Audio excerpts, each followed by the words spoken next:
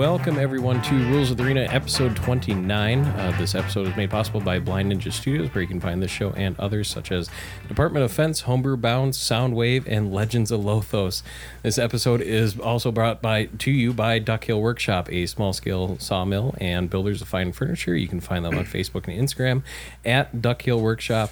Don't forget to subscribe to their YouTube channel, where you can watch episodes of Workshop Wednesday and In the Shop with Glenn and Ben.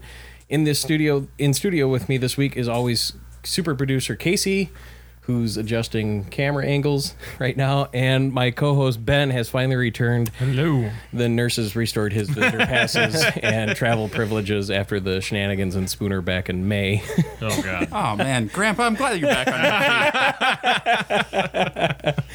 More importantly, we are joined by Dr. Carl Calabrese. Did I say your last name right? You got it. Perfect. Impressive. And his wife, Emily, is also here with us. She might pipe in. I'll try to draw you into the show eventually. It'll just be a laugh track. Yeah.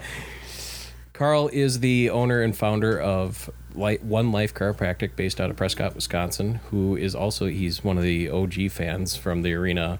God, I don't know. Wait, you have fans? Yeah. No. Carl's actually the first person to message me about it, too. Do it 2 years ago, and that's even when I had no direction. I still don't have any direction where the show's going. But I didn't Just say do it. thanks again, Carl, for coming down to the studio. Please just introduce yourself a little bit for everyone listening. He did a pretty good job. Like Gordon said, I'm Carl Calabrese. I founded One Life Chiropractic in Prescott, Wisconsin, and I'm glad to be here. I'm not too exciting of a person, so That's what the beer's for. Yes. So, in layman's terms, what is a chiropractor? Oh, great question. So, chiropractic is the finding and correction of subluxation. So, a chiropractor is someone who finds and corrects those subluxations. Now, that's a lot of information water that right down there. a little bit more, Kimosabi. Yeah, we're going to simplify that a little bit, and hopefully I don't lose too many of you right here. So a subluxation, we'll start with the term luxation first. A luxation is a dislocation. So everyone knows the term dislocation. A shoulder gets out of place, it falls way out, you dislocate it, you're in a bad mood. Apparently Gordon's done that before. But Gordon's always 3 in a times. bad mood. Oof. I'm a ray of sunshine. On a cloudy day. So a subluxation is going to be less than a luxation. It is out of its normal working range of motion, but not completely out of the joint capsule. Yeah. I tore my rotator cuff twice, dislocated my right shoulder once. Ooh, Not fun. let's work on that. Don't let your high school nurse put your shoulder back in socket. You will have problems later on. But she's a nurse in high school. Yeah, and now I can't throw a football. Well, Let's to be be realistic, fair, you couldn't either. before. I could. It's not very far. Did you strengthen your rotator cuff after that to prevent it from happening again? Sure. The soup can, the Campbell's family size soup can, became my best friend for about a year and a half. Did you do Martins Lisi's rotator cuff workouts? So yeah, I know what the motion you're doing. I haven't yeah, I did physical therapy, and I worked with Matt and Joel over at Best Chiropractic up in Hudson. Oh, okay. I've heard good things about that. I don't mean to derail, but what the hell does a soup can have to do with anything? Because I couldn't pick up 5 pounds, I could pick up like 1.5 pounds maybe on a good day. So you start off with the tiny little single serving soup can, and you work your way up to the family size. Oh, okay. And then you get to do the power bands after that. That's when you know you're making progress. When you look like a 45-year-old housewife Yeah. at the gym. With the little 5-pound weight. Sorry to interrupt you. Shake weight practice. He was getting that. He was in high school. Bazinga. So, back to the big words. Yeah. I think I broke Gordon. I'm sorry. Yeah. So, like you're saying, the subluxation. So yeah, that's what happened to me exactly. Yeah. I tore. It was an impact injury. I was working with a new student in karate, and instead of hitting my collarbone chest, he hit my shoulder. blew my AC joint backwards, and tore my rotator, 2 out of 3 tendons in my rotator cuff, and my collarbone went forward. Boy, Yeah, that was fun. that does not sound fun. Gordon's I'm gonna disagree version with of that. fun is skewed. Well, I mean, it wasn't so bad, except for I was still painting houses at the time, and I'd have to go set up 32-foot ladders by myself, and really fun when your arm's in a sling. Yeah. So- Still disagree. When did you first think about going to school to become a chiropractor, and what influenced that? So that actually didn't happen until my junior year of college, I believe. So I guess I'll go through my whole little story here, just so it makes sense. So my first experience with a chiropractor was when I was in high school. I got injured pole vaulting, and I went to a physical therapist for about 2 weeks. And the physical therapist said, okay, we're not getting anywhere with you. Nothing against physical therapists. That the problem was outside of their wheelhouse. They did an amazing job to help me get going. So they recommended I go to the chiropractor. They sent me down to the chiropractor, who was just on the next block. Lived on a small town, and there was one option there. And he did what's called diversified or general treatment chiropractic. His goal was pain relief. He would twist me, crack my low back, put me up against the wall, crack my mid back, and I'd feel good for about 2 days at a time. But it never really fixed the problem. It got me through. It got me through the track season, which is what I cared about at that point. And then we fast forward a couple months. I got to UW River Falls here and started training for the decathlon, and I started getting low back pain again. So they sent me to a chiropractor, Woody Fangmeyer at Innate Chiropractic, and he does what's called the Gonstead system. And through that, he was able to figure out what was going on, how to take care of it, and how to keep me going through 5 years of beating up my body. And he was the first one to suggest I become a chiropractor. At the time, I thought, nah, I want to be a physical therapist. I kind of bounced around. I wanted to be an engineer. Turns out you have to be really good at math for that. So, Just to be successful. yeah. So having not a math-minded brain, I nixed that pretty quick. I'm 100% right there with you. Yeah. But I knew a bunch of my teammates had gone to him. I saw how big of an impact he made in people's lives. I ended up going and shadowing him.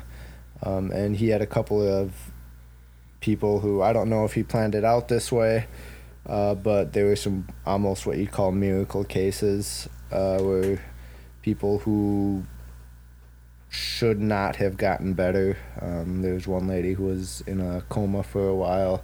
I got to meet her, and she said because of him, she was able to talk again and able to move her hands again and, just do normal day-to-day tasks. And that was really cool. It really put things into perspective. So he's the reason I ended up getting into it. His little suggestion, shadowing him, seeing what he does, how he does it, was very inspirational, and got me interested. So, like you said, you thought about being an engineer. You're going for physical therapy. Was it hard to find a program, an undergrad program, that would support going into chiropractic? It was not. Since I was already at River Falls, there were a couple different paths I could have taken, actually. So River Falls had the exercise science in their health and human performance department, which was one option, and then they had their pre-chiropractic, pre-med in the biology department. So I ended up taking the biology route, and I was fortunate enough to have some good mentors who were able to help me through and guide me in the right direction to figure out what I needed to do there. Did they have kind of an idea of what classes you needed to take to go into a grad program, or was it, well, we kind of think you need this because I went to UW Falls as well, but it was the history department, and they're a little more loose over there. Yeah. Wait, you have a history degree? I didn't say no, that. because Gordon likes to fight with people. And No. therefore he left the Correct university. them. Not my fault you're on a high horse that I can kick. So no, they actually had a chiropractic specific program, and they did what's called so the biology major was the key to start building it, and then they had what's called an interdisciplinary minor, where it was basically pick the classes that are required for your school to go into it, and they showed me exactly what those classes were that was needed. The additional chemistry classes, the psychology classes that were needed. So they did an awesome job of setting me up, putting me on the right path to get accepted. Was the original plan to go to UW Falls, or were you looking at other universities? I looked at a couple. I looked at Mankato State and Wartburg, but just didn't like the feel of Mankato State. When I went and did my visit, I just felt like a number, and Wartburg was like $30,000 a year, so that didn't seem like a super smart move for me at the time either. And already being at River Falls, and you decide, well, I want to go from engineering to physical therapy to chiropractic. Did you look at other schools during that process? Because, well, maybe River Falls doesn't have, being primarily an ag school. What if they don't have the program here? Should I start looking, or did you just immediately start talking to the people on campus? I just started talking to who I knew I needed to talk to. And I'll go back here a second. I actually originally came to River Falls to be an agronomist, because I thought that would be really cool, getting in and figuring out how to, create plants, genetically engineered plants that would grow in different environments, that kind of thing. So I ended up not digging the crop and soils class that I took right away there, and ended up switching over to those other ones I mentioned, the physical therapy, the thought of engineering. So I didn't need to look around anymore. I knew that they had a program here. I just asked who I needed to ask. I had a very good advisor in the Health and Human Performance Department who I asked him, and he instantly told me who to go talk to, who I needed to check with. And he was great. And once graduate, did it push you back? I know with you have gen ed classes, but then of course the required courses. How far did it push your graduation date back, or were you still able to use a lot of those previous credits? That's a great question. Because I have 48 credits of electives that didn't transfer. Okay. Oof.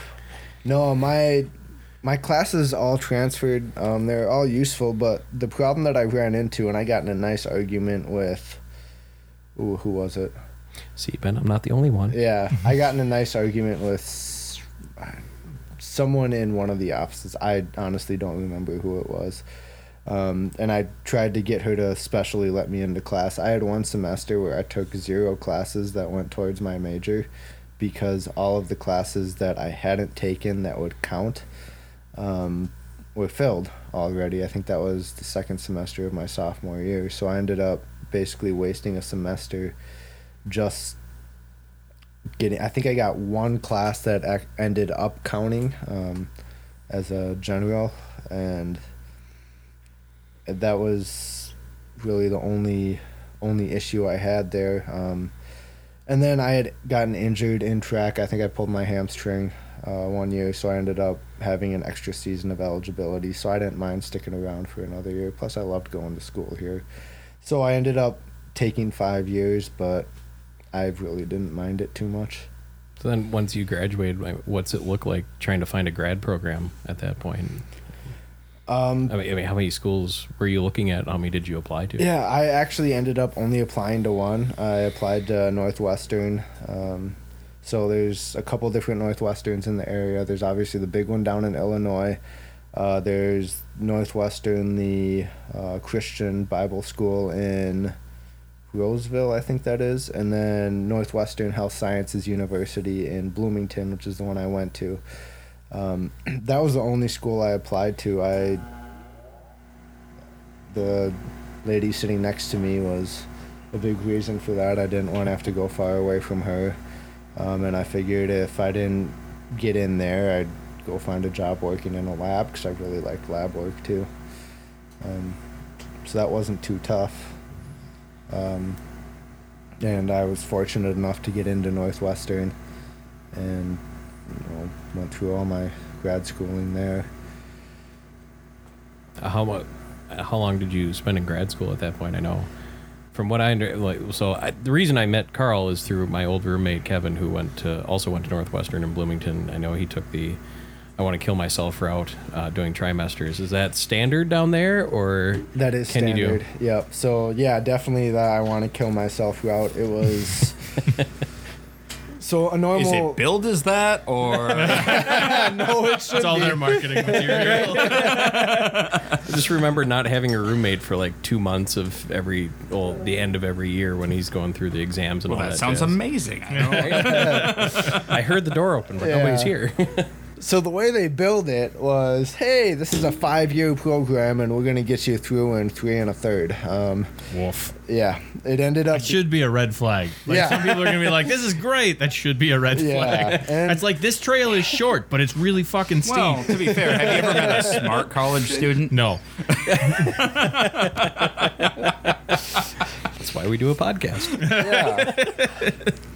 And when you went to the initiation, exploring the campus day, they made it sound like it was the greatest thing ever. You don't have to waste your time. You can get out of here quick and get right to your career of being a chiropractor. And it was tough. It was awful. And it was year round. I think we had about 2 or 3 weeks off between trimesters, and then so we just keep going all summer. Fortunately, they made the summer semesters a little lighter, so we averaged about, I think, 21 credits a semester or a trimester. Thank you. Yeah. So I think we started out the first semester, we had 24 credits, or the first trimester, and an average, like a full load at an undergrad is considered 15. So we'd be in class from 8 a.m. until 4 or 5 p.m. Partake mostly in an auditorium that had no windows, so it was in the winter. I'd go about weeks without seeing light. Those are some cranky, sad years. Yeah, that Which was, is proven to be bad for you, actually. We, Yeah.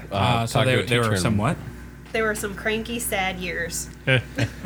Definitely. Yeah, You'd think they'd install, like, sunlight lighting or something, so you're still getting the vitamin D. Well, not to interrupt you, when we went to Alaska, we UV. stayed at a B&B, and one of the owner, he is superintendent for Anchorage. Okay. And they have the suicide rate is really high in the winter in Alaska because of the lack of sunlight. That's why they have mandatory break time when there is sun out for that hour and a half, whatever the case may be, and you have to go eat lunch or do whatever in the particular room with the sun coming through. that makes sense. That's smart. Wish I did that. No, we actually, our cafeteria had a lot of light in it. There were a bunch of big natural windows. That was about the most light I saw, I guess, during that time. But yeah, so we'd be in class from 8 in the morning till 4 at night, and then 4 or 5, depending on the day, and then I'd go home to eat, which, again, I'm in grad school. I think I figured out I fed myself for about $3 a day. 2 days a week I ate half a pizza, like a frozen pizza, so not like a Roma. So When Jax goes on That for was nasty. 10 for 10. yeah, Grad school sounds like shit. Believe me, yeah, that was my wife's in it right now. So. yeah. Going to grad school to be a health professional, and that was the least healthy I ever was. But yeah, so we'd be in there for hours, and then after I'd eat, normally, I'd kill little time sitting at home just to not go back. And then I'd go back to school and study in the library until 10 or 11 o'clock at night, whatever time they kicked us out. And then repeated it all the next day. So that was long. I think our second semester was 27 credits or something like that, so double a normal load. But I am very happy to have gotten through it in only 3 1/3 years instead of having to take the whole 5. It was very front loaded too, so the first 5 semesters were just awful, and then I'm really painting a pleasant picture. It's actually, No, I'm the it's 5 actually is looking great better school. and better all the time. yeah. Take the 5, it sounds like. Yeah. If you would like to live and breathe something else other than school. It was actually a great program. I'm happy I went. But yeah, it was long. It was tough. As we got farther into it, I think our 6th trimester, we started doing internship. We started with another student when we were in our 5th trimester. T5 we called it, and then T6 for the 6th. 6 we started being able to go out and interning. And we had 7, 8, 9, and 10 where we were also out, and it just progressively got to be more time in the clinic setting and less time in the classroom. So I think T9 we had 1 day of classes, and then the rest was clinic time, which was awesome. It was really cool being able to learn from different mentors. So I did most of my interning with Dr. Jeff Lavelle at Specific Family Chiropractic. And that man is a genius. He gets flown around the country and around the world to give talks on nutrition and teach different things there. I was very fortunate to have learned what I learned from him. He's also a Gonstead chiropractor, which I'll talk about that a little bit later. And it was great there. And then my 10th trimester was only an externship. I think we had to go back once for an hour of class or something like that. And I did that with Woody in River Falls here. So that was awesome to be able to spend that time with my mentor, learning from him. What did you have a trimester where you're working with cadavers?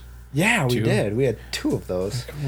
You're learning to adjust dead people. No. No, Dead people are super well adjusted. Kevin would come back home all geeked out because he just worked with a dead body and start describing it in detail to me. And it's like, hey, I just spent all this time preparing this dinner, and here's this nice steak. And look at that, I'm fucking done. Go into my bedroom. Here, have a steak, Kevin, you jackass. I don't remember like that. Sounds That like was an a red flag. intelligent move. Well, so in Kevin's defense, he is a redhead. You should have known that was coming. He doesn't have a soul. But yeah, the cadavers. So that was our first 2 trimesters, and that was a really cool experience. The first time you cut into a dead body, it was, yeah, we're going there. It was really weird. It was kind of uncomfortable. I didn't sleep very well the night before and the couple nights after. Emily, you look like you enjoyed it as much It as I was did. so stinky. Yeah. I didn't even live with them, but Yeah. So the smell of formaldehyde got into everything. Oh, so just like that's what it biology does. class. Yeah, yeah. Just with a human being on the table. Well, I mean, it's just Or what's left of one. I toss cookies trying to dissect a frog. I'm not going to go near a dead body. yep. It was Gordon, super- how do you it fish or was super hunt? cool though. I don't hunt. Oh, you're losing your libertarian cred as we speak. I don't. No. I outsource. It's the American way. My meat comes from the grocery store. No, from friends and family members that also hunt and don't lock their garage doors. I just got a ribeye and $11.75. Is that why those tweakers broke into your house? Right. Yeah, so it was really cool. You learned a lot from cutting up a person.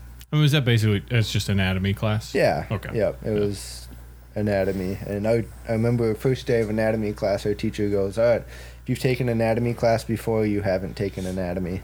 And he was very correct. It was the most intense. We had to know where every muscle connected, what it did, what nerve innervated it, and the stuff you'd expect us to know. Like Mel Brooks, Dead and Loving It, where Van Helsing has a timer going to see how long it takes for the whole class to pass out. Have you seen that? No, I haven't. Oh, you need to see that. All right, well, we'll add that in. It's also one of the hardest I'm a classes Mel to take your Brooks fan. homework home with you. Yeah, there's You just that. carry this cadaver home. Get pulled over. Yeah. No, it's just homework. One of our test questions in that class was following a drop of blood from the foot, and we had to talk about every artery or every vein that it passed through on the way back to the heart. Cool, Dexter. Yeah, yeah, that was difficult. So you mentioned the Gonstead system. At what point and how many at what point did they start telling you here's different systems of chiropractics, and how many types are there? That's a really good question. And Yeah. following on that, what's the hierarchy of them? Like, what is the best system of chiropractic, and what is Or is that more? like this is where you got I think 17 chiropractors, you can get different answers. exactly. or- Correct. but Okay. This is where I think medicine gets really, really fascinating. Yep. Yeah. So that's an awesome topic to talk about. So, I knew I wanted to be a Gonstead chiropractor going in because that's what I had seen huge success with. Let's talk about what it is first. Yeah. So, the Gonstead system was started by Dr. Clarence Gonstead. He was from Mount Horeb, Wisconsin. Originally a mechanical engineer, so there's that engineering connection that really fascinated me. Is he still alive? Because I know they do the conference down Mount Horeb still. Yeah, he is not still alive. He died in, I should know this. I'm not going to try to guess. Late 70s, early 80s. I'm embarrassed. What was that his I name don't again? know what else. Clarence Gonstead. Clarence Gonstead died in 78. 78. So he was, like I said, he was originally a mechanical engineer. He developed rheumatoid arthritis, got some help from a chiropractor, and thought, oh, that's pretty cool. I want to do this. So he went to chiropractic school. He went to Palmer at the time, which was in Iowa. I think that was the original chiropractic school ever. And he ended up going, okay, how can I make this better? So he took his engineering principles and applied them to chiropractic and came up with this whole system. And it wasn't an instant, this is what I need to do. It took years and years and years to refine. And the whole point of it was find it, fix it, leave it alone. He wanted to figure out what was going on, how to take care of it, and how to make it so they didn't have to constantly come back. Now, the biggest difference between what he was doing and what most other chiropractors were doing is his focus was on the disc. So the disc is in between each vertebra. It's the inside of it is a gel-like substance. The outside are kind of like the cables that hold it in place. This mechanism, if you think of it like a jelly donut, my favorite analogy is if you were to take a Ziploc bag, blow it up, seal it off, put your hand on top of it. You can kind of wiggle back and forth, move around. And that allows the spine to move. It allows you to bend forward, to turn, look up, look down, all of that fun stuff. Now, his goal was focused on this. So because that was the unstable part of the joint complex, when a bone gets out of place, it comes backwards. And so his goal, what he figured out was you set that forward, that'll take pressure off the nerve. Now, when that disc comes backwards, sometimes the disc can put direct pressure on the nerve, but it doesn't necessarily have to get the response that you need. Or that causes these different symptoms, whatever they may be, whether it's pain, whether it's... I've had a few people with gut health issues because of this nerve pressure, a lot of people with acid reflux. And the disc doesn't necessarily have to put pressure on the nerve, because the inflammation chemicals that come in are found to be acidic. So the acid touching those nerves can be enough to cause that irritation.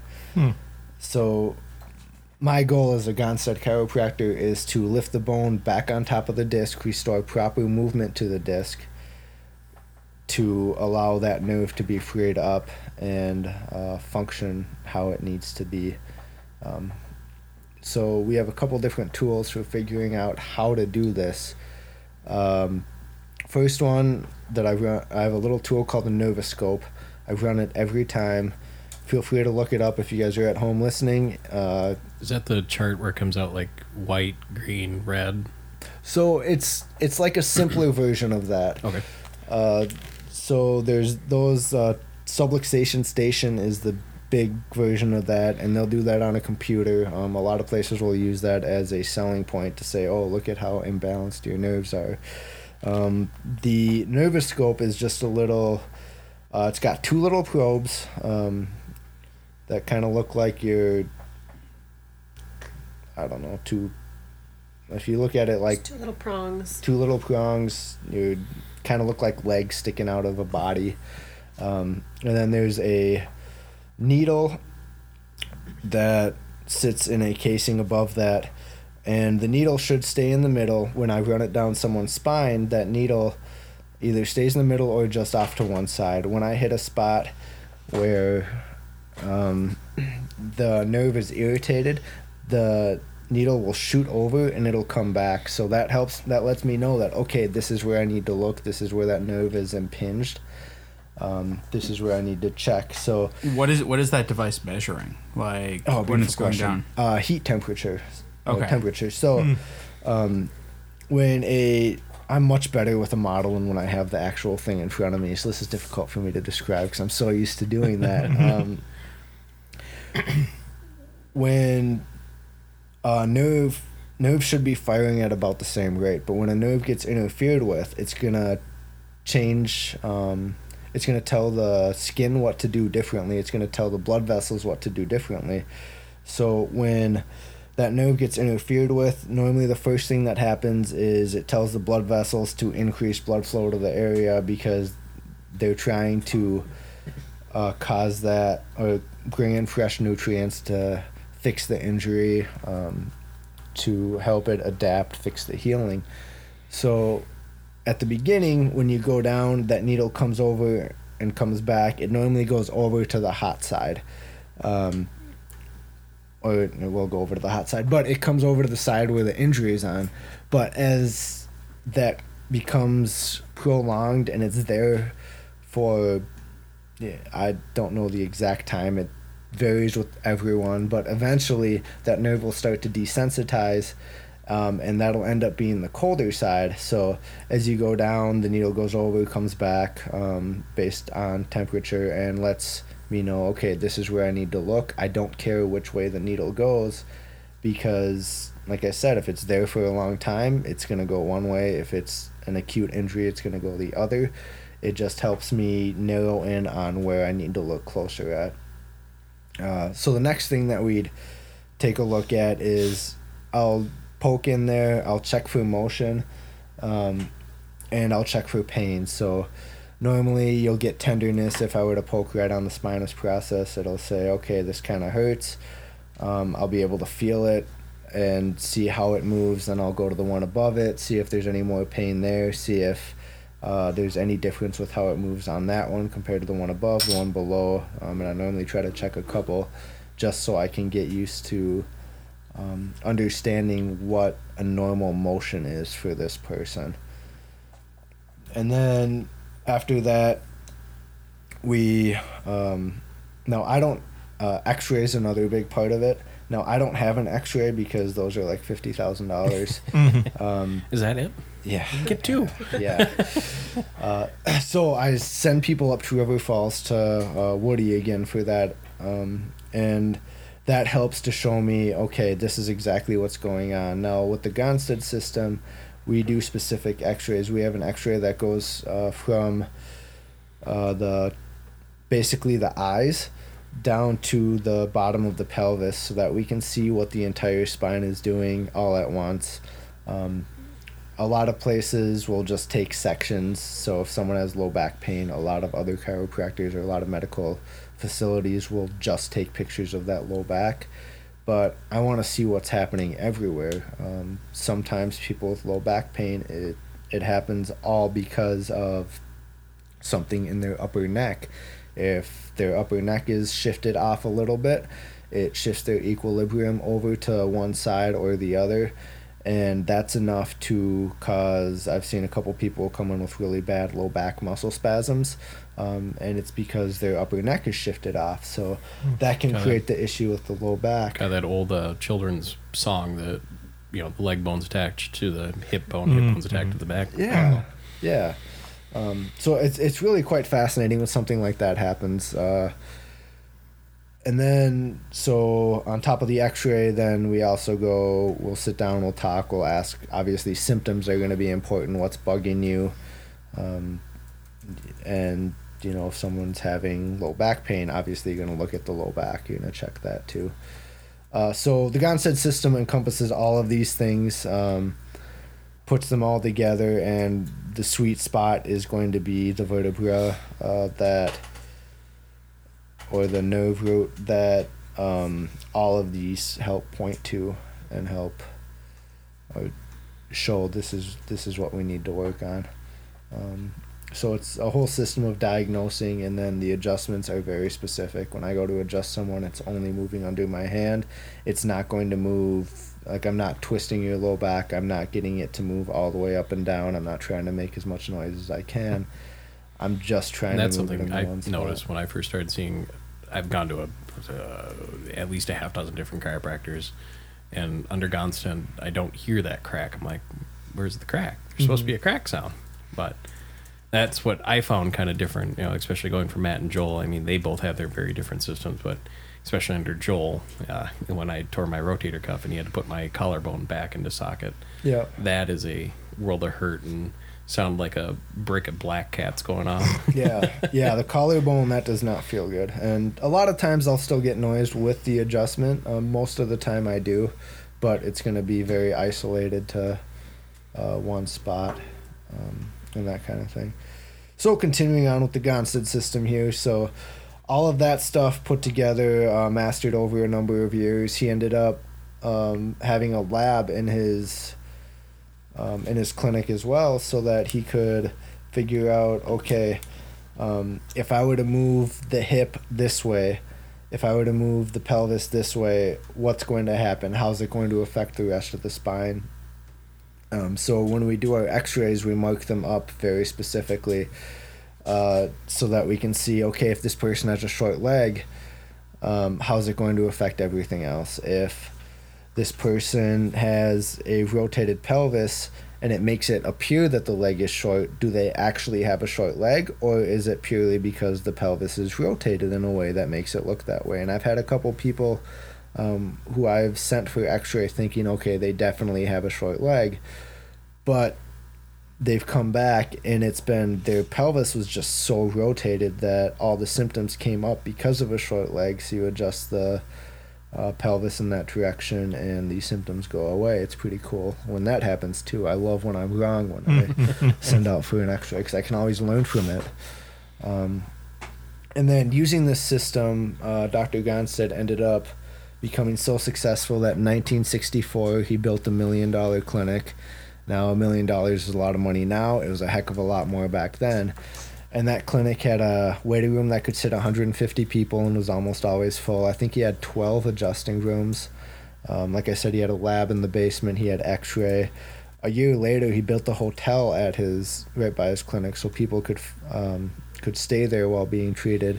He built a landing strip at his house so people could fly directly into Mount Horeb to see him. So he's like the chiropractic version of Mayo. Yeah. Yep. And funny you say that. Mayo Clinic would refer a lot of their low back patients down to him before doing surgery. And I saw just recently Mayo Clinic has actually put chiropractors on staff. Yes, they have. From what I understand, correct me if I'm wrong, they're one of the first major hospitals to do that, or at least part of the AMA. Yeah, as far as I know, they're one of the first. I think there's where's the other one? There's another one in, I want to say, Ohio, that's done that as well. So on the inflation question, $8.2 million in today's money. Holy shit. Yes.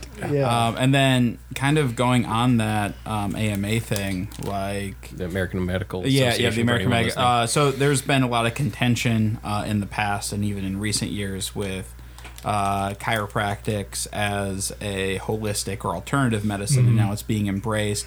Have you seen a change in that, like since the time that you've been? Great question. So it's tough to say because a lot of that change has been happening, right before I started in school. But you still hear a lot of people who will go to some of the older doctors who've been around for a while, and a lot of them still have a lot of pushback. But I did have a patient recently who was having some pretty bad low back stuff, and he said he told his doctor that he's been getting a lot of help from a chiropractor. So the doctor said, okay, keep going if that helps, but don't go too much.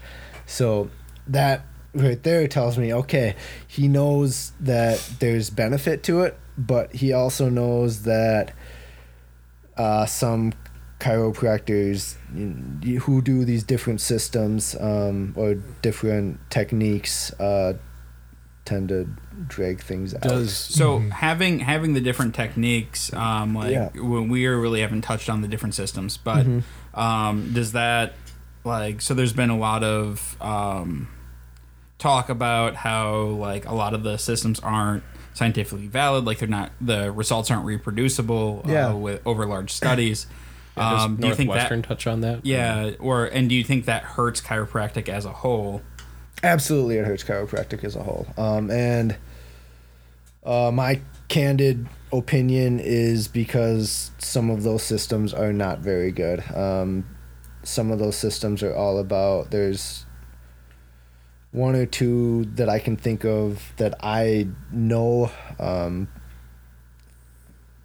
decently well, that their job is to get people to come back again and again and again and again, and not necessarily help them, but And as a patient, make a lot of I've money. definitely Like experienced that. short-term pain relief. Yeah. It's Yeah. like taking an Like- ibuprofen.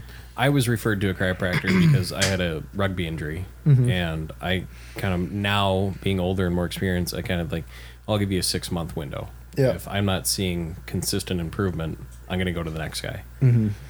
But And with how I do it, my goal is I expect to see major changes in 3 visits. Most of the time, if I don't see that, I go, okay, I'm missing something. So depending on what we find in the exam. So if exam shows, okay, you possibly have a herniated disc, well, that's going to take a little bit longer. But most of the time I expect results really quick. I've had, because I don't have an x-ray, oftentimes I'll work with people 2 or 3 times. If we don't see that result, I'll say, okay, I'm missing something. I need that x-ray.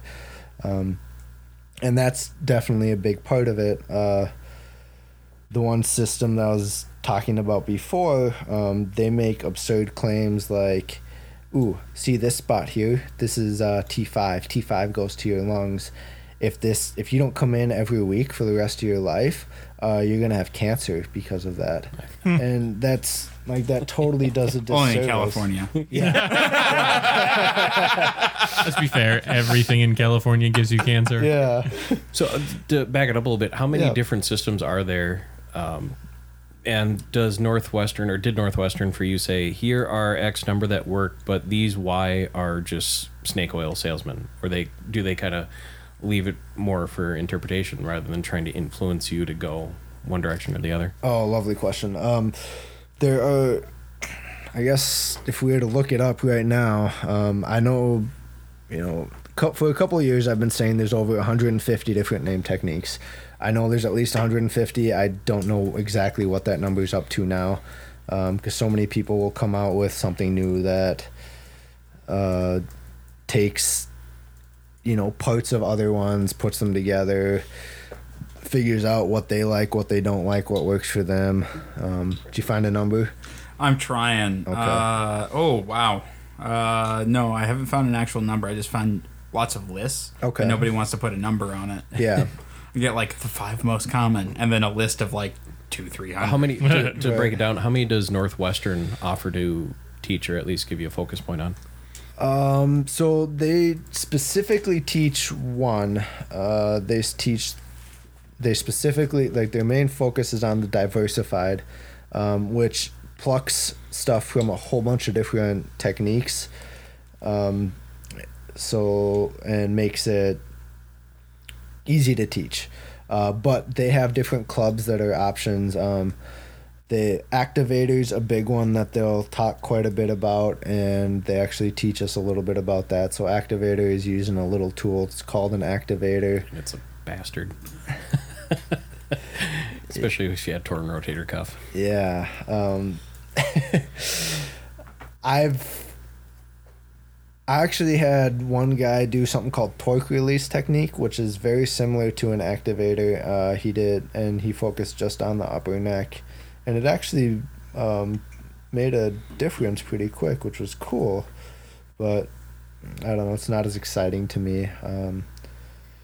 That's the main one they talk about. They'll talk about Gonstead a little bit, but they mention it. It's more so as this is what it was. The teacher who taught the class that was supposed to dive into these different techniques actually incorrectly taught a few of the pieces of it that she was talking. So those are the main ones. There's a technique called NUCA, which is the National Upper Cervical Chiropractic Association. And they're one that I find absolutely fascinating. They have amazing results. Their whole focus is on aligning the occiput, so the head, the atlas, so the first vertebra in your neck, and the axis, the second vertebra in your neck. Their whole goal is to align those, and they get absolutely amazing, incredible results. I took a class on that, and I volunteered to be the patient because I'm going to learn better. I'm very much hands-on visual learner. So by being the patient for that, I learned quite a bit. I felt incredible after doing that. It never quite fixed my pelvis for me. My hips never quite got where I know they can be through my Gonstead system training and my Gonstead chiropractor, but the rest of me felt as good as I've ever felt. So they're one that I have immense respect for. I've actually had, I think, 2 patients that I've referred to a NUCA doctor when I ran out of options and when I couldn't get them better. So that's one of the programs that I really like. I think is cool. You say Nuke, and I can't help but picture a doctor from like Fallout 3. Nuka-Cola, if you keep drinking it, you're going to heal yourself. And you get money each time you do one. Yeah. So, you mentioned earlier that the chiropractor that you saw focused on the Gonstead system. Yep. When you went to school and you're now introduced to did you diversify? Yep. What made you want to focus on the Gonstead? It was my results from him, and seeing how much of a effect he had on other people. Like I mentioned before, when we started, so this is another story here. When we first started learning adjustments, we practiced them on each other. So chiropractic school was like the worst my spine has ever felt.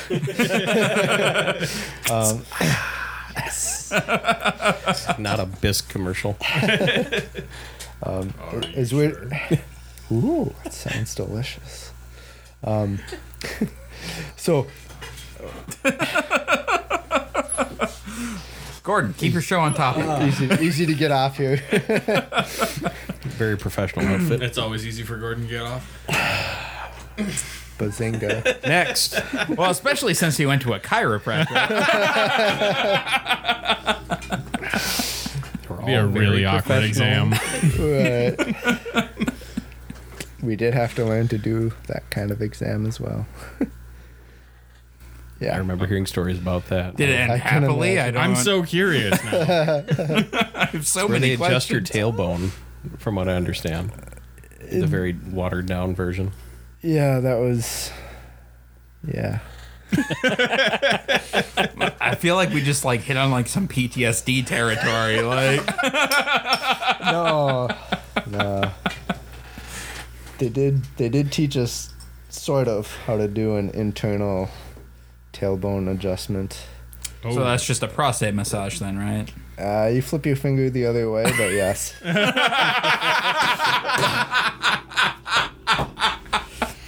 does it have the same result? I guess I don't know.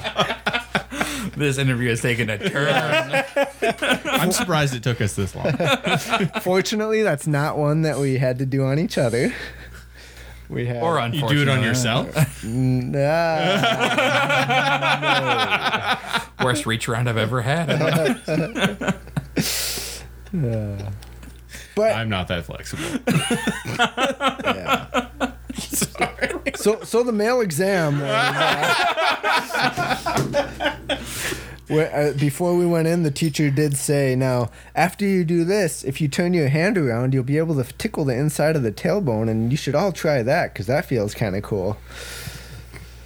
Yeah, yeah, that. So happened. your teacher was like, well, so if this doesn't work out, sex work is. If you find the right clientele. That's just the other side of the clinic, right? Yeah. There's actually a guy in the cities, I forget exactly where he is, Burnsville maybe, who only does internal coccyx adjustments. He charges like $150 a time. Okay, so to be specific, Yes. what is an internal coccyx adjustment for? So if the coccyx, which is the very bottom part of the tailbone, It's the remnants of our tail. yes, the remnants of our tail. If you land on that too hard, and that can separate from the sacrum, and the tip of it can move forward, in comparison to where it should be, your finger goes right inside where you'd think it would go, and you give it a little tug backwards.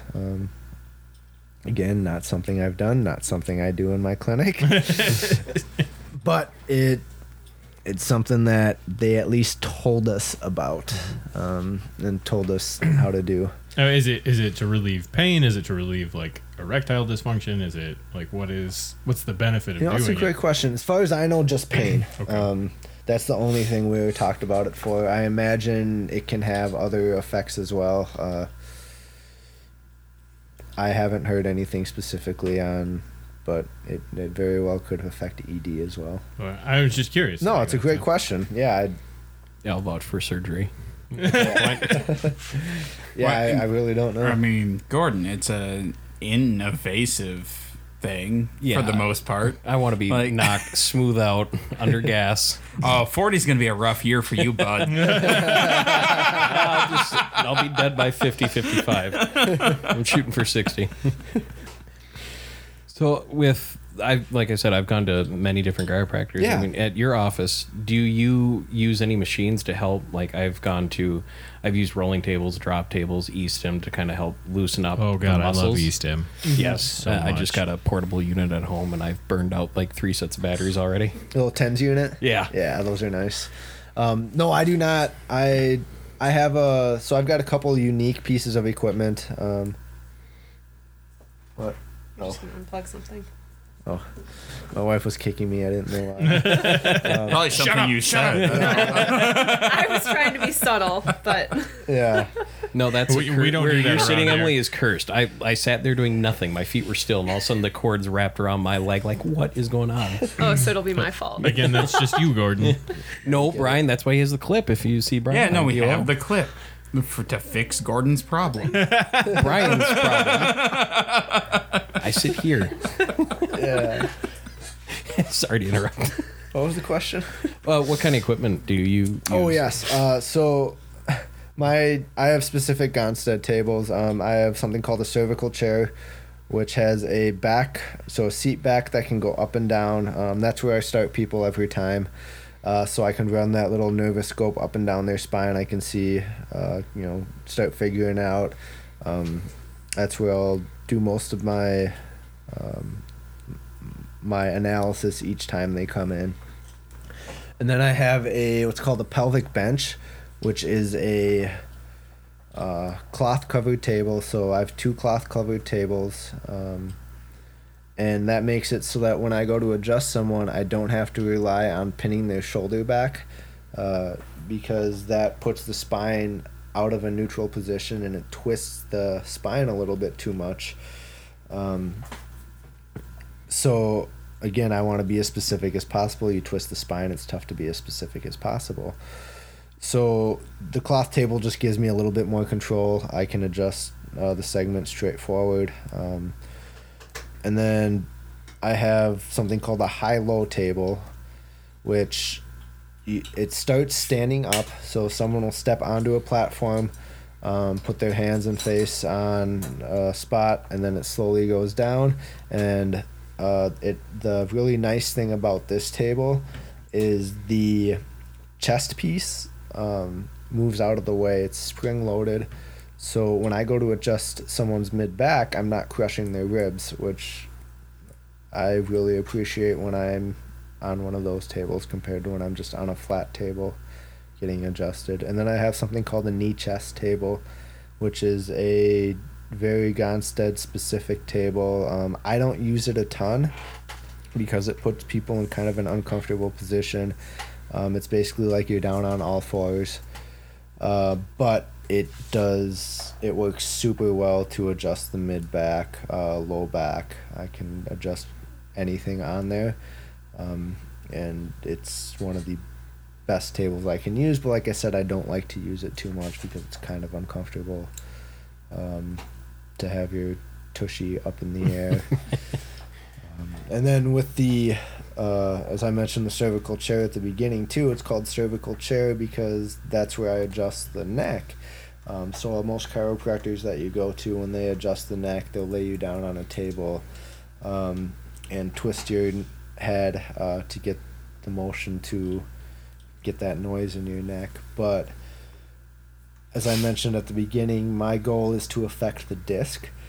And in order to get the correct angle to lift the bone back on top of the disc, if someone's lying on their back, you have to have, you basically have to lean down at such an angle that the shoulders get in the way in order to lift. So it's really impractical to do it that way. There are a few times where that's the only way I've been able to get someone's neck to move, and that actually has only been one time that's been the case. But sometimes that is the best way to go because it's all about the patient. It's all about what way can you help the patient the best. But most of the time I adjust them in the chair sitting up. It allows me to be more specific, to move only the bone I want, affect the disc I want, and a lot of people find it less intimidating because there's not the big twisting motion involved. And it's safer because not twisting also reduces stress on the vertebral arteries, which can do some damage if they're weakened already. And you've mentioned, you did track in high school and you're a pole vaulter, and you're now working with the local school, a gym supervisor, was it? Yeah, so it was weight room supervisor last year. So with that, do you see more patients that are former or current athletes coming to you, or do you work with more people that might have had a routine injury, like they fell off a ladder, or maybe they were in an accident? Well, also, is there an ethical question there? Like, can you recommend kids that you're working with to come to your clinic? And that's always the struggle that I run into. In my opinion, I would rather have them come to me because I am going to get them better quick. I'm going to get them... Oh, this is an awkward spot. You see them outside of just what they can tell you at the clinic too. Yep. So that gives it, and in my opinion, I can get them better, quicker. Are you covered under HIPAA? Like, is that something you have to worry about? Yes. Okay. Yep. So, there's 2 other chiropractors in town. One of them does a really good job. The other one is one of those that kind of strings people along. I'm gonna not go into who's who. We should talk about that later because my wife goes frequently. We'll and I talk don't about know that which off one. air. Yeah. Yeah, that's what I meant. I don't need a lawsuit. I can't afford that right now. I got a ticket to pay off. Yeah. So I feel like I can get them better quicker. Okay. So I will. Or if I know they already go to someone, I just say, okay, go see your chiropractor. Let them. If they're not going to somebody, you'll suggest you. But Yeah. it, like, for you, is that an ethical issue at all where because you're dealing with them outside of that and then you're, like, I guess you're doing it from one position of authority and being like, hey, you should go see me in this other position of authority. Do you see any... Absolutely, Okay. I see that, and that's the main reason why I feel uncomfortable suggesting that. So Okay. a lot of people I won't, but if they ask, I'll say yes. This is. I try not to push it. I don't push it unless. No, it seems like a very difficult position to be in. Yeah, Like, yeah, but it's a good. On the flip side, it's a really nice chance for me to build a relationship with, that's not why I do this, but it's Yeah. a chance. potential patient. Like, Yeah. But it's a unique situation where you can make an adjustment and then you can see them. Yeah. You can see the direct result. Yeah. And most of the time, with someone who has this, I try to I'll give them stretches, I'll give them exercises they can do in the weight room so that they can do that instead of coming to see me. And then, As almost like a preventative. Yeah, yep. And about half the time, that takes care of it itself. Oh, awesome. And that's been a big one for me because I've seen Yeah. chiropractors that I ask, how do I keep this from happening down the road? They're like, but Come more see me recently, twice the a week. chiropractors I talked to, like, do this, this, and this, and even my physical therapist, they, hey, how are you coming along on your homework? Yeah. Great. That's Gordon's never that's been the very great good that at Gordon has given every employer and teacher he's ever had. Yeah. How's this project I gave you? It was due yesterday. It's going great. There's a project. Great. Yeah. So the goal, like I said, is always find it, fix it, leave it alone. I don't want them to have to come back. 'Cause in my opinion, the more I have to see them, the worse job I'm doing. So kind of leading off of that, Yeah. we've talked about the different like other schools of chiropractics. Schools might be the right word. I don't like. So Joe Schmo going into a new chiropractor's office. Are there any like big warning flags that you'd be like, if somebody promises you this or says this or is gonna do this thing, turn around, leave, find somebody else? Ooh. I'm not asking to name names. I'm just I'm not. like, no. yeah. I think if you're uncomfortable with what they're asking you to do, whether it's monetary wise or time wise, if you feel like it's too much, that should be a red flag to you. That's what I would say. Yep. I'm glad she's here because No, but is there any like and from like this is a 100% opinion based, Yeah. but is there any like procedure or something where like if they're like or if they promise like, well, this will cure your Cancer. cancer or whatever, like It's definitely a red flag. if you hear someone say that, like over promising is a big one. well, Yeah. yeah. Well, so that's illegal. First of all, to make a claim like that. So one of the How does homeopathy get away with it? I'm just saying. Yeah, no. So one of the big legal and ethical and philosophical points of chiropractic is chiropractors do not cure anything. We simply remove subluxation, remove nerve interference so that the body can function its best. And we believe that the human body is going to treat itself. So you treat the symptom, not the disease. We treat the cause of the symptom, and the disease is a symptom. Okay. So if we can treat the cause of a symptom, and it happens to help the disease, or dis-ease is the philosophical term. That's kind of what we do. So, like, Okay. you know, someone comes in with bronchitis. I'm not going to adjust a spot and fix the bronchitis. I'm going to adjust a spot if I find one that correlates, that is going to hopefully help the body help itself more. That being said, if you have bronchitis, you should probably go see your medical doctor. And I guess that's a kind of a follow-up question on that. Do you have people who come in and they think that you're going to be able to treat their disease and then or their issue, and you're like, you should probably go see a general practitioner and get some sort of like antibiotic or something? Yes. Okay. That hasn't happened a ton, but I think I've had it 2 or 3 times in my 2 years of practice now, where that's been the case. Well, I think you made the important statement. Like, you might make an adjustment and it might help, Yeah. but it's corollary. Yes. Like, it's not causation or Correlation. Yeah, doesn't correlation equal isn't causation. Yeah. Yep. And that happens. I'm not going to claim to. well, you can see that. You can think from the Yeah. idea that, like, you know, if someone's breathing is restricted because of their structure or something, and you're able to release tension, like, it might help with a breathing problem, but it's Yeah. not necessarily Or if you, curing their. Get thrown onto a rock and twist C5, 6, and 7. Or if some And, asshole lands between your neck and shoulder because you tackled them wrong.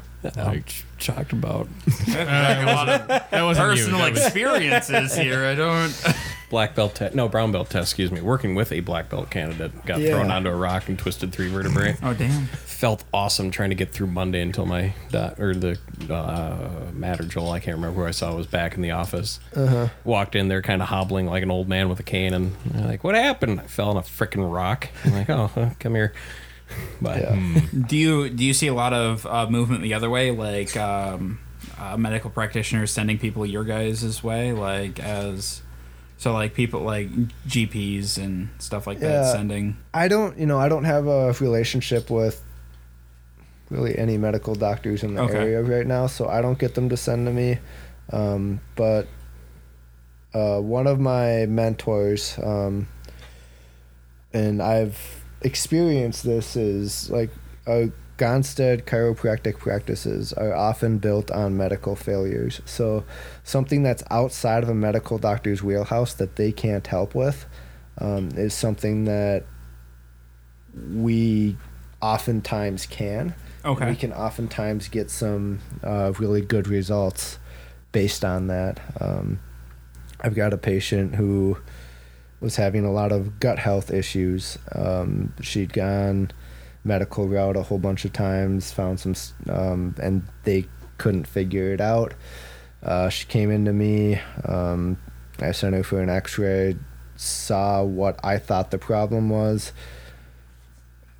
treated that, and it got a lot better. Now, when things get out of whack, out of place, they come back. But right now, this particular patient is doing a exercise program that I had written for her as well to specifically target and strengthen that area. So hopefully she'll have to come to me less and less in the future.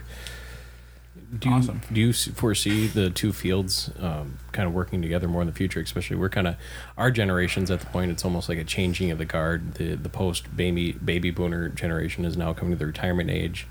We're moving in to fill those spots, especially, at least in the circles that I follow. The public perception of prescribed opioids seems to be changing more and more. What's if they're a lot Well, of just give fun? people heroin. I mean, Well, way cheaper. And then you give them morphine to get them off the heroin. Yeah. Do you see the AMA and chiropractic worlds kind of working more in conjunction 20, 30 plus years down the road from now? I sure hope so. As you guys said earlier, like Mayo Clinic's taking chiropractors on. That's huge. With the current insurance, Debacle, I think, is the right word. yes, it becomes a lot more appealing to go to a chiropractor to spend $35 to try to take care of something than go to a medical doctor to spend $450. As long as you're going to the right Like chiropractor. Correct. Like I said, like Correct. that's the only reason I've been to a chiropractor. I cracked 2 ribs, and it was cheaper to go to a chiropractor for X-rays than it was. And I think, Yeah. well, and I think, like, at least clinic. from the public perception, at least mine, that's the problem is you have to find the right chiropractor. There's Yes. there's not like a true governing body that's making sure that they're But all. even Correct. with a governing body, like the same is true of GPs. Yes, but it, You know, you have to your, find your, the odd, right your odds doctor. become a lot Yes, higher yes. when you have that governing body, there are and a that's- lot of and your charlatans. trust level goes up. Yes. And that's one of the beautiful and frustrating things about chiropractic is there's so many different systems. You have to find the one that's going to work best for you. So what I do may not be best for. What your issue is. Yeah. I like to think that I'm going to be able to help most people. They say 80% of. Oh, damn it, I dropped my other fidget. Oh, there's another one here. Don't worry, we'll just keep finding more fidgets. Carlos is sits on DOO, and so there's plenty. He down here. fidgets enough, yeah. Like. You should just have like a collection of spinners. Yeah. there Well, we no. go. So the problem with spinners and cubes and stuff is they make noise. That's true. Yeah. Can't have that with the microphones. This little cap works fantastic. So the beautiful thing and tough thing is there's so many different types. What works best for some people might not work best for others. Like I said, but they say that like 80% of people are going to get better with anything you do. You could hit someone in the back with a frying pan. This is a misquote I'm going to misquote B.J. Palmer here. So D.D. Palmer was the founder of chiropractic. B.J. Palmer, his son, was considered the developer of chiropractic. His quote was, you're going to get 80% of the people better by hitting them in the back with a frying pan. So, because it's going to create some sort of changes. So my goal is to affect that other 20%. I want to help the 80% too, but I want to help that other 20% who maybe hasn't gotten help elsewhere. You thought about installing just a spinning frying pan in your throat. Not a bad idea. I want to give everything a shot once. So yeah, yeah.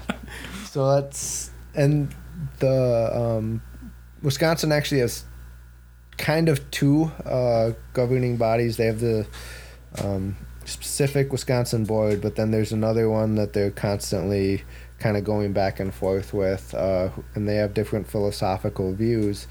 One of them is pushing to give Wisconsin chiropractors prescription rights under the idea that it makes it easier for us to help people get off of some of these prescriptions that they don't necessarily need. But then the other problem is, as soon as we get those rights, are we just going to, not just going to, but are we going to become more closely related to medical doctors and osteopaths, who osteopaths started out much more similar to chiropractors and then became basically another type of medical doctor. So there's kind of that. But that I mean, you're challenge. like, isn't the eventual goal to be considered on the same level as medical? Like, I mean, as far as chiropractic as a whole, like, you want that to be just considered another form of medicine. Depends. So so again, this is back to do we want to, I don't know, this is a tough one because the way I see it, we're on the same level treatment wise, but sorry, I'll keep close to this. But like don't want to. We want to stay different. We want to keep our uniqueness. You want to keep your uniqueness, but as far as trust from the American public and trust from, and this is purely from an American standpoint, but like having like chiropractors brought into the Mayo Clinic and stuff, like you want that. Like anybody who works, in there, you want that to be part of the medical practice, and once you're part of the medical practice, it's easier to share data. It's easier to refer to each other, and I feel like that opens up so many doors as far as studies and making things more quote unquote legitimate. And that's where my conversation first started. If you remember, Carl, 2 years ago is. My original idea for the arena was to become a gym, but have chiropractors, physical therapists, massage therapists under the same roof, would be able to refer people out to medical doctors and x-rays and such. Because when I injured my shoulder, I'm going between the medical doctor, the shoulder specialist, the x-ray tech, the chiropractor, the physical therapist. Well, and not all of them will agree, and they won't talk to each other. But they didn't talk to each other, and that's where I'm like, what the... I don't know what this one said, but it kind of sounded like this in English. No, but... And so, like... But if you're going between facility to facility and person to person, like, it's... The idea of having one under one... Or everyone under one roof is kind of interesting. And I can come from that. Like, my dad... I grew up with a parent who makes prosthetics and orthotics. Uh-huh. And so, he's getting referrals from podiatrists, from doctors, and like our opinion is that like podiatrists are really, really, really eager to push surgery for a fix that can either be corrected by orthotics or potentially chiropractic work. Uh-huh. So that's kind of interesting, the idea of having everybody under one house. So like you're getting together, you're discussing you're actually discussing your patient problems, and seeing whose result is going to have more.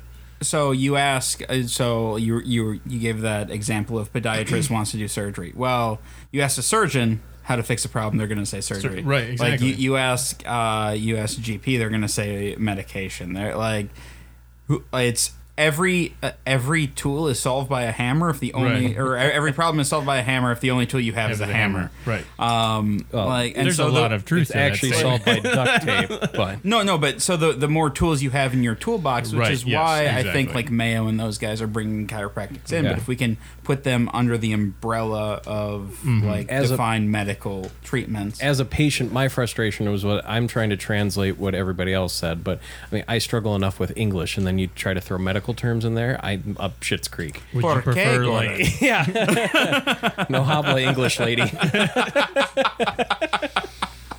Gordon converses more diligently in grunts and groans than. There's a reason his nickname is Groot. A single word. It's all about intonation. So yeah, that having them all under one roof, in that respect, the communication between them would be so much better. It would make everyone's job easier. Like you said, if you're first, if you go into a surgeon first to get an opinion on something, they're going to recommend surgery. If you go to a chiropractor first, they're going to recommend chiropractic treatments. There's actually a bunch of research on that shows if your first experience for a back injury is with a chiropractor, you are, I think, 85 to 90% less likely to need surgery. If your first experience is with a surgeon, it's like a 60% rate or someone or a surgery. doctor that refers to a surgeon. Then you're going to get surgery. When I injured my back the first time, that's like surgery, whatever. But then they show me the recovery time and like, here's everything that could go wrong. I'm like, right. Please tell me there's some other option out there. Huge. I mean, like that's huge. I really, again, I am not a medical professional, but I grew up in this term. Like, I think surgery should really be a last resort in most cases. I think the problem is, and again, personal experience is right now, chiropractics is in that holistic and that alternative medicine. Which you look at the term alternative medicine, and that like that has homeopathy, that has acupuncture, that has the what's the thing with little pots that essential oils, the suction bullshit. Like it has all of these things that are complete horseshit, and then you have chiropractics, which actually has some merit behind it. You don't need your vaccinations if you just burn your essential oils every day. It's fine. I will shoot you in the face. Yeah, so Gordon, this is the last show on your Well, folks, it's been a good run. So that's where this is going. Yeah. Gordon's now sarcasm for the record. Rules of the Arena podcast does not support essential oils or not vaccinating your kids. Yeah, no, if you don't vaccinate, please don't listen. Yeah, there's another podcast out there for you, I'm sure. Vaccinations are out of my scope of practice. That is the right answer.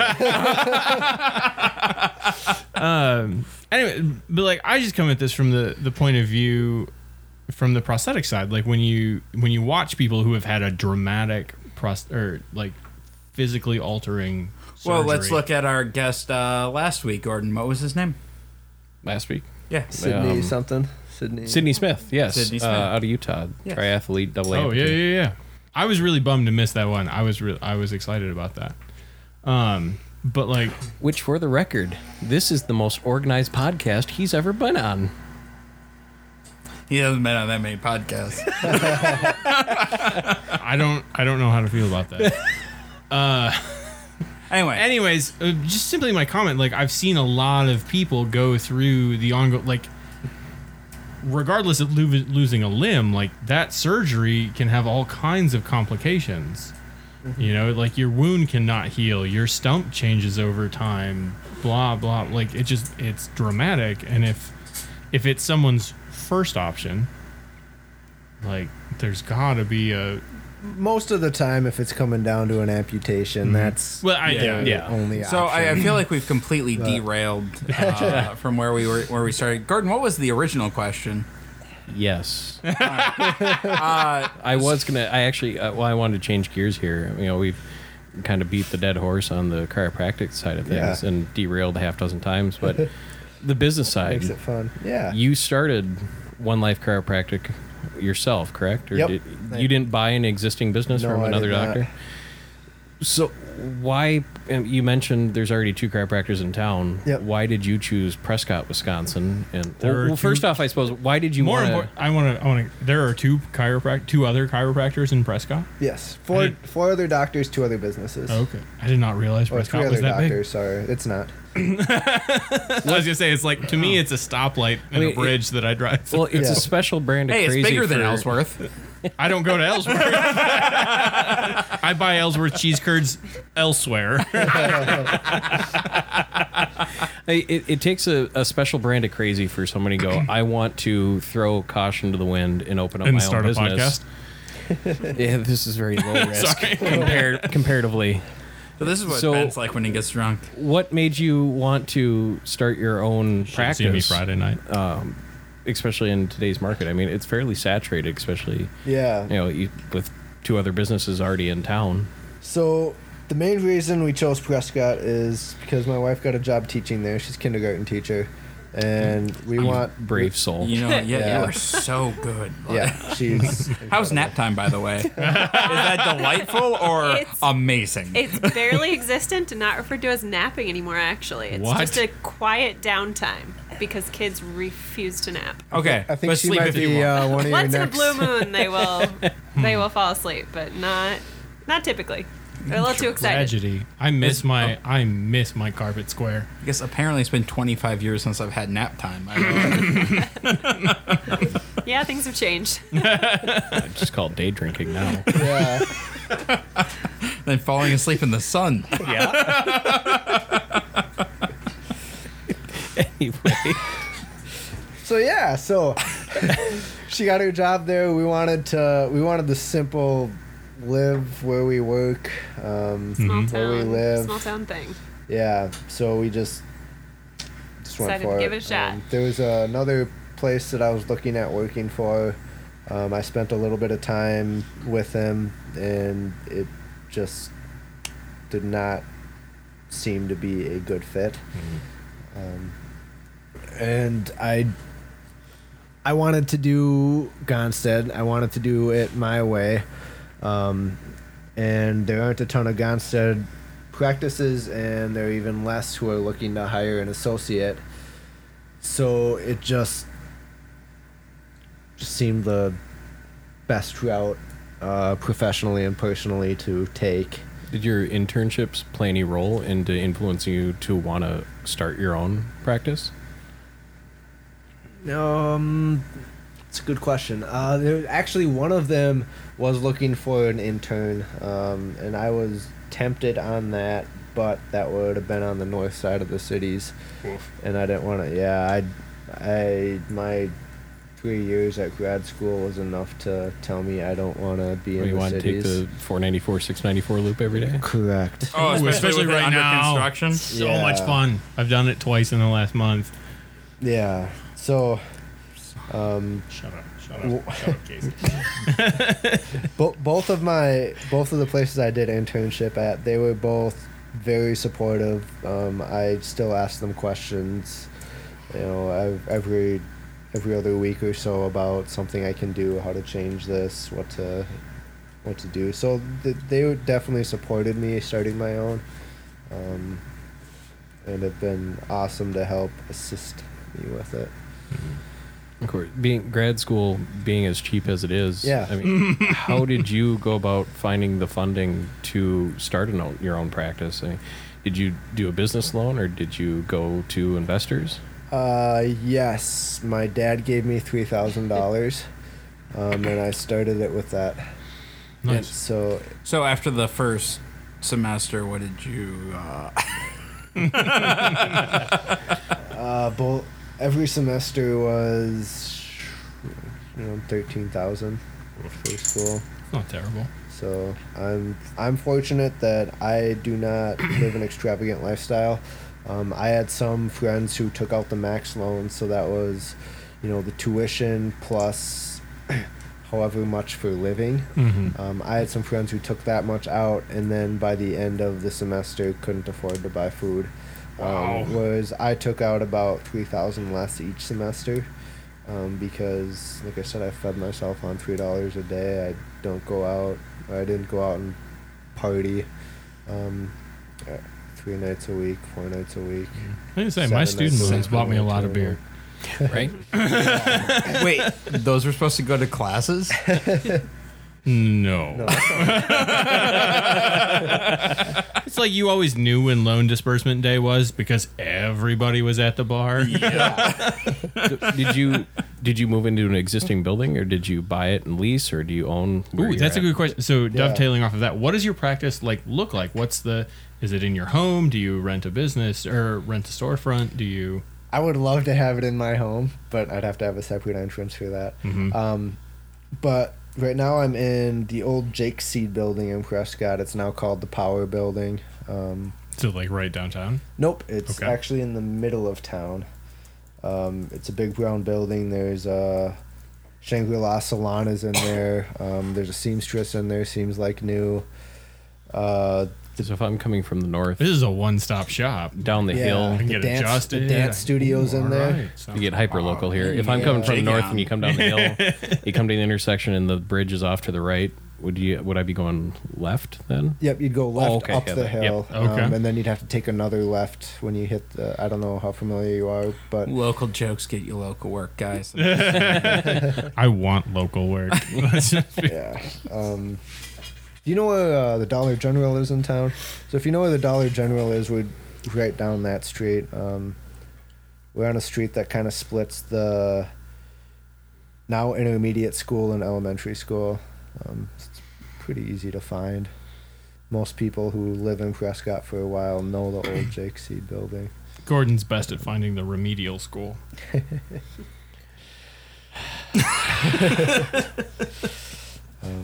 Yeah, so it's a pretty easy to find. Most people in town know the old Jake Seed building or know where Stella Dance is. And so you said you got a loan from your dad to get the business started. Did Yep. he make you present any kind of business plan to him or Nope. lucky? The beauty of working with parents. I told them what I needed, so the He bought me a computer. He paid for like my first month's rent. What else did I get with that? Table. Yeah. I'd had the actually the high-low table. I bought that from Kevin, who got it from his chiropractor, and then I had that refurbished. So that's Was mostly that the big brown one? It's brown now. It was red. It used to be red. I don't think he had it too long. Leather or no? Yeah. Okay, I know what you're talking. Okay. Yeah. I just remember that he had this massive Cadillac-sized table that took up a quarter of the damn garage for a few months. Yep, that was that. With the broken wire. Yep. So what was that one? That one. I'm so sorry. Yeah. I moved it once, and then I'm like, next time I touch it, it's going in the burn pile. It looks much better now. Yep, I got it refurbished. Had a guy come out and take care of that, and he did a fantastic job. So a table from the 1970s is still going strong. That's Pretty cool. solid. Going through opening, getting the business open, and then the first, say 6 months. I mean, did you have anyone that you could lean on and kind of talk to that had any experience going through this? Like any old internships, the docs that you worked with? Yeah. Like I said, I've been in contact with them. Woody helped me quite a bit. Jeff helped me quite a bit. They both made a huge difference helping me get going, telling me what kind of things I need to do, what kind of things helped. What else? So I started the business. I actually started renting from a lady who owns what's called the Golden Lotus Healing. Well, it's Love. It used to be the Golden Lotus Healing Center. She now changed the name to Love Embodied. She does energy healing. I don't fully understand it. She had some cool results. But the spot that I was eyeing ended up coming available. So I ended up moving just down the hall from where I was within the same building. And all the spaces are split up by like individual offices. So right now I have 4 offices that are all connected, and I just have some doors going from one to the next to work out of. And so now, do you work alone in your office? Or are you running, the one man with many hats, or have you hired any employees on? It is just me. My mom comes and cleans sometimes, which is fantastic.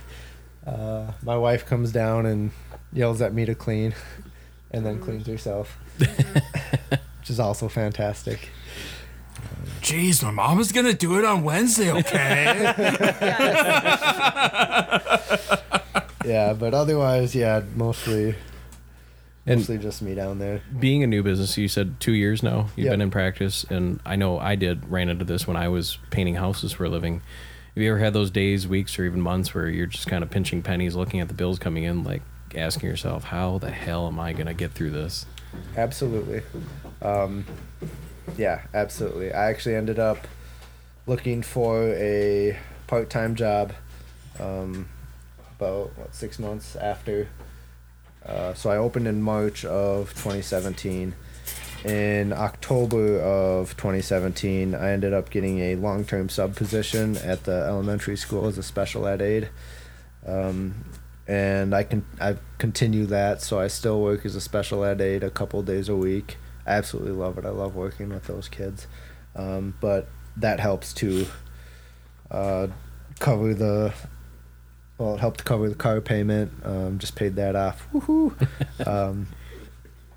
And cover the day-to-day living expenses. The business so far has been able to support itself. I haven't had to put anything extra into that. So always looking. And then we both coach track, so that brings in a little bit more. I run the concession stands at the home basketball and volleyball games, so that helps a little bit more. They just changed the weight room position that I've been doing to a strength and conditioning coach, which I applied for that for the fall. So we'll see when that becomes official if I end up with that position as well. But always look. Plus, I love being involved in the schools. It's a lot of fun to work with those kids and get to know those kids and get to know their families. And of course, being as a business owner, I mean, I've dealt with it, the tax side of things, you know, and trying to balance the budget every month. I mean, how hard was it for you to try to navigate the tax laws as a chiropractor, because it's your business, and then of course keeping the personal side of things separate from that? And do you go through an accountant, or are you doing all that yourself? So we have an accountant that we file our taxes with each year, Gene Champlin out of Prescott. It's actually, the taxes part is pretty easy right now, because my business I have a single member LLC, so it just counts as a part of my taxes with that. So we just have to do our personal taxes there, and then the sales taxes they send, because I don't make a ton off of sales right now. About the only things I sell are supplements, and I have some like an icy hot type lotion that I sell that I like a little bit better. BioFreeze by chance? Nope. Okay. It's actually called something better, Gordon. Yeah, that's why. It's a really. I've used BioFreeze before, and it's a low bar. Yeah, I don't mind BioFreeze, but this stuff is it's called Tox Out. It's made by a guy I think over in Buffalo, Minnesota, and he takes the essential oils. Yeah, essential oils. The ingredients on it are like peppermint essential oil, eucalyptus essential oil, menthol essential oil, Carbomir, which is like the lotiony stuff that it's in. And I really like that stuff. It's smoother than BioFreeze. It doesn't turn my hands blue, which BioFreeze would do. So I can use it quite a bit. And it lasts a little bit longer. So it's something that I really like. I have quite a few people who... It's a mix between a menthol cigarette and a mojito. Yeah. That sounds amazing. Like, I quit smoking a long time ago, but that sounds amazing. Now, did grad school help you kind of prepare for the business side of this, or was the focus point, or did you take any classes to try to supplement that in? There was a business class every semester throughout. It gave you some good things. It didn't cover everything. It didn't cover some of the stuff that I think was more important looking at it now on how to do. But it did cover quite a bit. It covered how to like, one of the big things was how to talk to patients. And just how to build that. Like, you don't think of those little things like writing your scripts, which I haven't technically written them down, but writing your scripts, talking about how to say, okay, this is how we should proceed moving forward. He went into some different ideas for marketing, but it was always just kind of touching. Didn't really dive deep into any specific things. So it was a really good outline. There's some things like working with insurance companies I wish you would have gone into a little bit deeper. Is there any class out there that can prepare you for that? Because that seems to be a common theme amongst chiropractors and physical therapists I've talked to. Yeah. Hard knocks. No, that's pretty much it's. Mm-hmm. Even if you were prepared for it, the insurance companies change their rules so frequently that. Yep, and I don't. Right now, I don't take insurance. I'll take Medicare, and I'll take people who have HSAs. But which is health savings account for anyone. Yes. Yeah, yep. But I'm working on figuring out how to do this whole insurance game. But the goal was to, like, you learn that in your internship. And the one clinic I was at was really big. They actually have a medical clinic as well. So, or they did have a medical clinic as well. So some of it was I didn't get a chance to get up and see when they did the billing and when they worked with the insurance companies. And then the other one I was at was small. It was just husband and wife, and they gave me some help on it. They certainly had me call a couple times, but they were so set in doing it how they're comfortable with that, and that I just didn't get a ton of hands-on experience with it. You mentioned marketing. So how much marketing have you done to try to draw in new patients to you? Because like you said, there's already 2 offices in town. So what are you doing anything to try to separate yourself or sell yourself in this case? Most of my marketing is actually word of mouth. My goal is just get people better, and let it spread that way. I'll do some Facebook campaigns. I was the St. Croix Current, was a paper that ran up and down the St. Croix, and I did a monthly article in that. They're no longer printing, so I haven't been doing that for a little while. But that was always fun. It was a great way to get my name out. Being involved in the schools, being involved in the communities helps quite a bit. Every year we do a float in the Prescott Days Parade, and we try to give away something fun at that. So the first year we gave away a bunch of magnets. And don't throw candy at kids because you can't do that anymore. Correct. Right. We have to hand it. You just throw it at the ground. No, you can't do that either. We had a big old safety prep on that when I was in a parade a few years back. Yeah. Last year we gave bracelets, little like skazas, if you understand that South Park reference. And then this year, right now, can we give this away? What we're planning on doing? I don't know. I don't want to disappoint if we can't get it. Okay. Well, we have something fun planned for this year.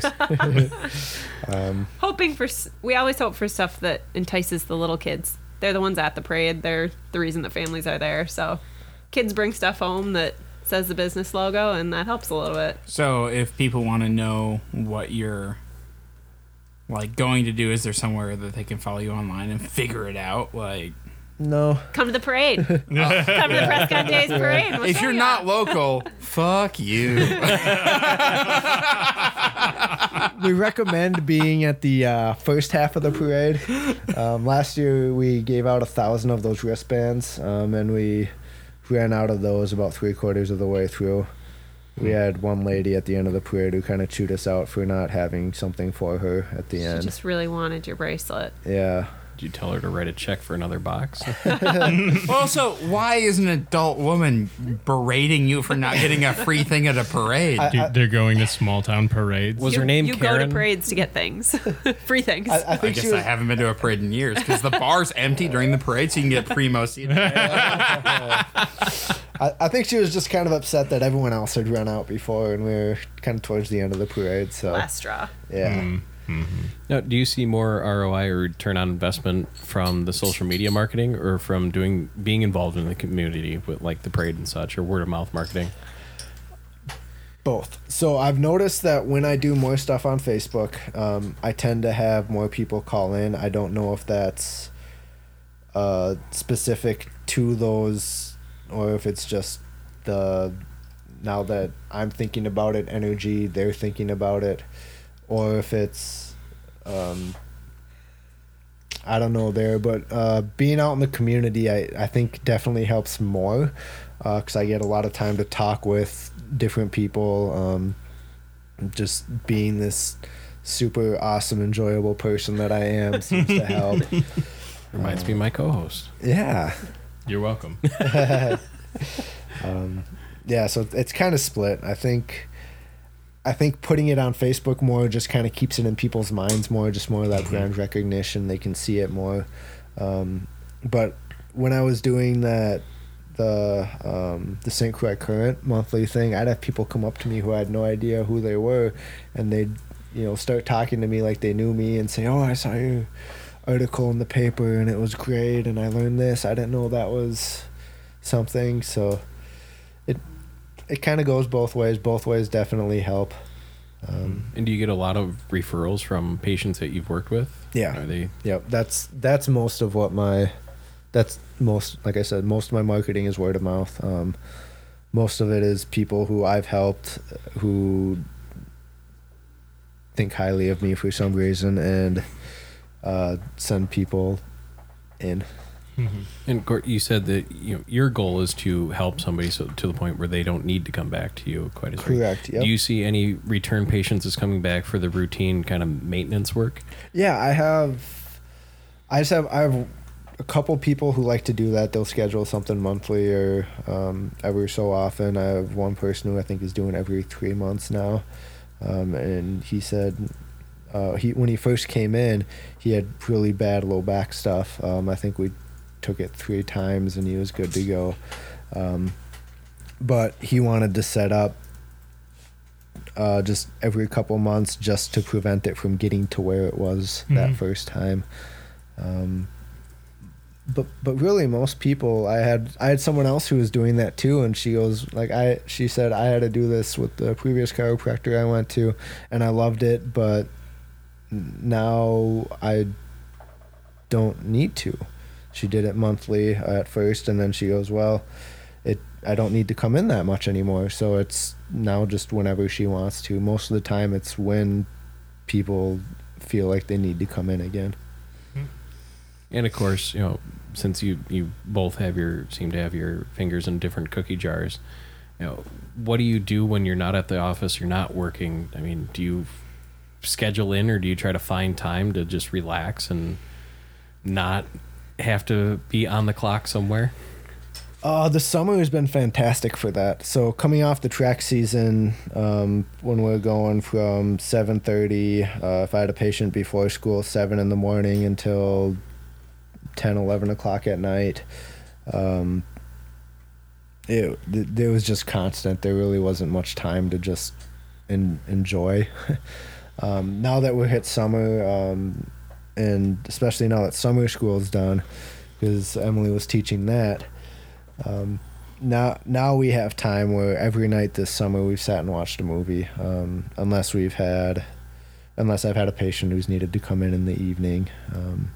It's been awesome just finally being able to have some downtime, relax. We'll take a vacation here in a couple see each other once in a while. Yeah. We see each other a lot. We just don't talk as much. Yeah. We're always at the same place, but communication isn't always. But doing different things. Yeah. Mm-hmm. I know we might have painted a little bit of a negative picture on the grad school portion, but if there's anyone listening that's looking at possibly going to school to become a chiropractor, is there any advice you'd offer them? Yeah. Do the 5 years. Before you do decide to go, make sure to check out. It's not so much on the school side, because chiropractic school is good. Like don't let the kind of joking negative talks that we've had influence you in not going. But what I'd recommend is going to check out as many different clinics as you can, because we said there's over 150 different named techniques, and within each of those techniques, a lot of people will do it slightly different to adapt to, whether their body type, whether their philosophies, whether their morals for how they like to do things. So check out a whole bunch of different clinics. You might go to one clinic that totally turns you off, but then you go to the next one and you're absolutely amazed. You love it. Just get out there and check out different places. Most doctors are going to be more than happy to have you come in and shadow and learn from them and pass on some information, some help, some knowledge that they may have. And would you recommend, so someone that's getting or about to leave grad school, would you recommend opening up their own practice and starting from scratch? Or would you say go work for someone and then maybe go that route of opening your own? Or let's look at buying the business down the road when that doctor wants to retire? That's a super tough one. Again, it's tough to find someone who mends perfectly with your philosophies. And if you're going to go work for someone, you want to make sure that you have at least a very similar view, very similar practice style. For some people don't want to own a clinic. They don't want to own a business. Now that I own one, I do not blame them one little bit. The business part is not the fun part. The fun part is spending time with patients, getting to know them, helping them. So it's really all about the individual. I have one of my best friends from chiropractic school who was my study buddy all the way through. He went to work for, I think it's called Northern Wellness Chiropractic in the cities, and he absolutely loves it. Loves the people that he works with, loves what he's doing, and that's great that he found something that works so well for him. And I have other ones who went out and they started theirs right away. They knew what they wanted to do right away. It's all about the individual and what their vision is and what they think, what they feel.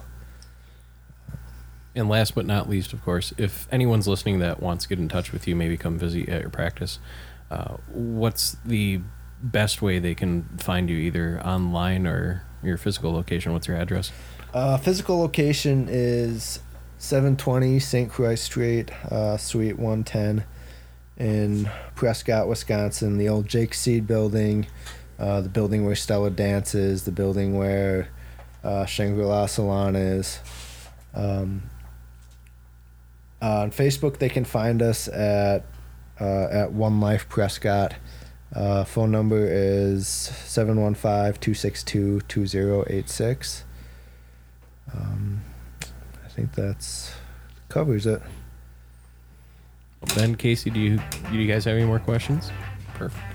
Well, thank you again, Carl and Emily, for taking time out of your evening to come down on the show. And thank you for everyone for tuning in. Stay up to date with future guests and episodes by following the show on Facebook, Instagram, Vero, all under Rules of the Arena Podcast. Make sure to follow the show on Twitch, where you can tune into the show and join the conversation live. Just head over to twitch.tv/Rules of the Arena, where you can find this episode and all others under blindninjastudios.com/ROA. Also available for download and streaming on iTunes, Spotify, TuneIn, Stitcher, and CastBox. And don't forget to subscribe to the YouTube channel, where you can watch live recordings of previous episodes. If you'd like to support the show, there's a couple ways you can help out. Please leave a 5-star review on Apple Podcasts or wherever you listen to your favorite podcasts. You can also support the show directly by heading to patreon.com/Rules of the Arena Podcast. I just have a couple ways you can help out there. And if you'd like to get a hold of me directly, please shoot me an email to roapodcastinfo@gmail.com.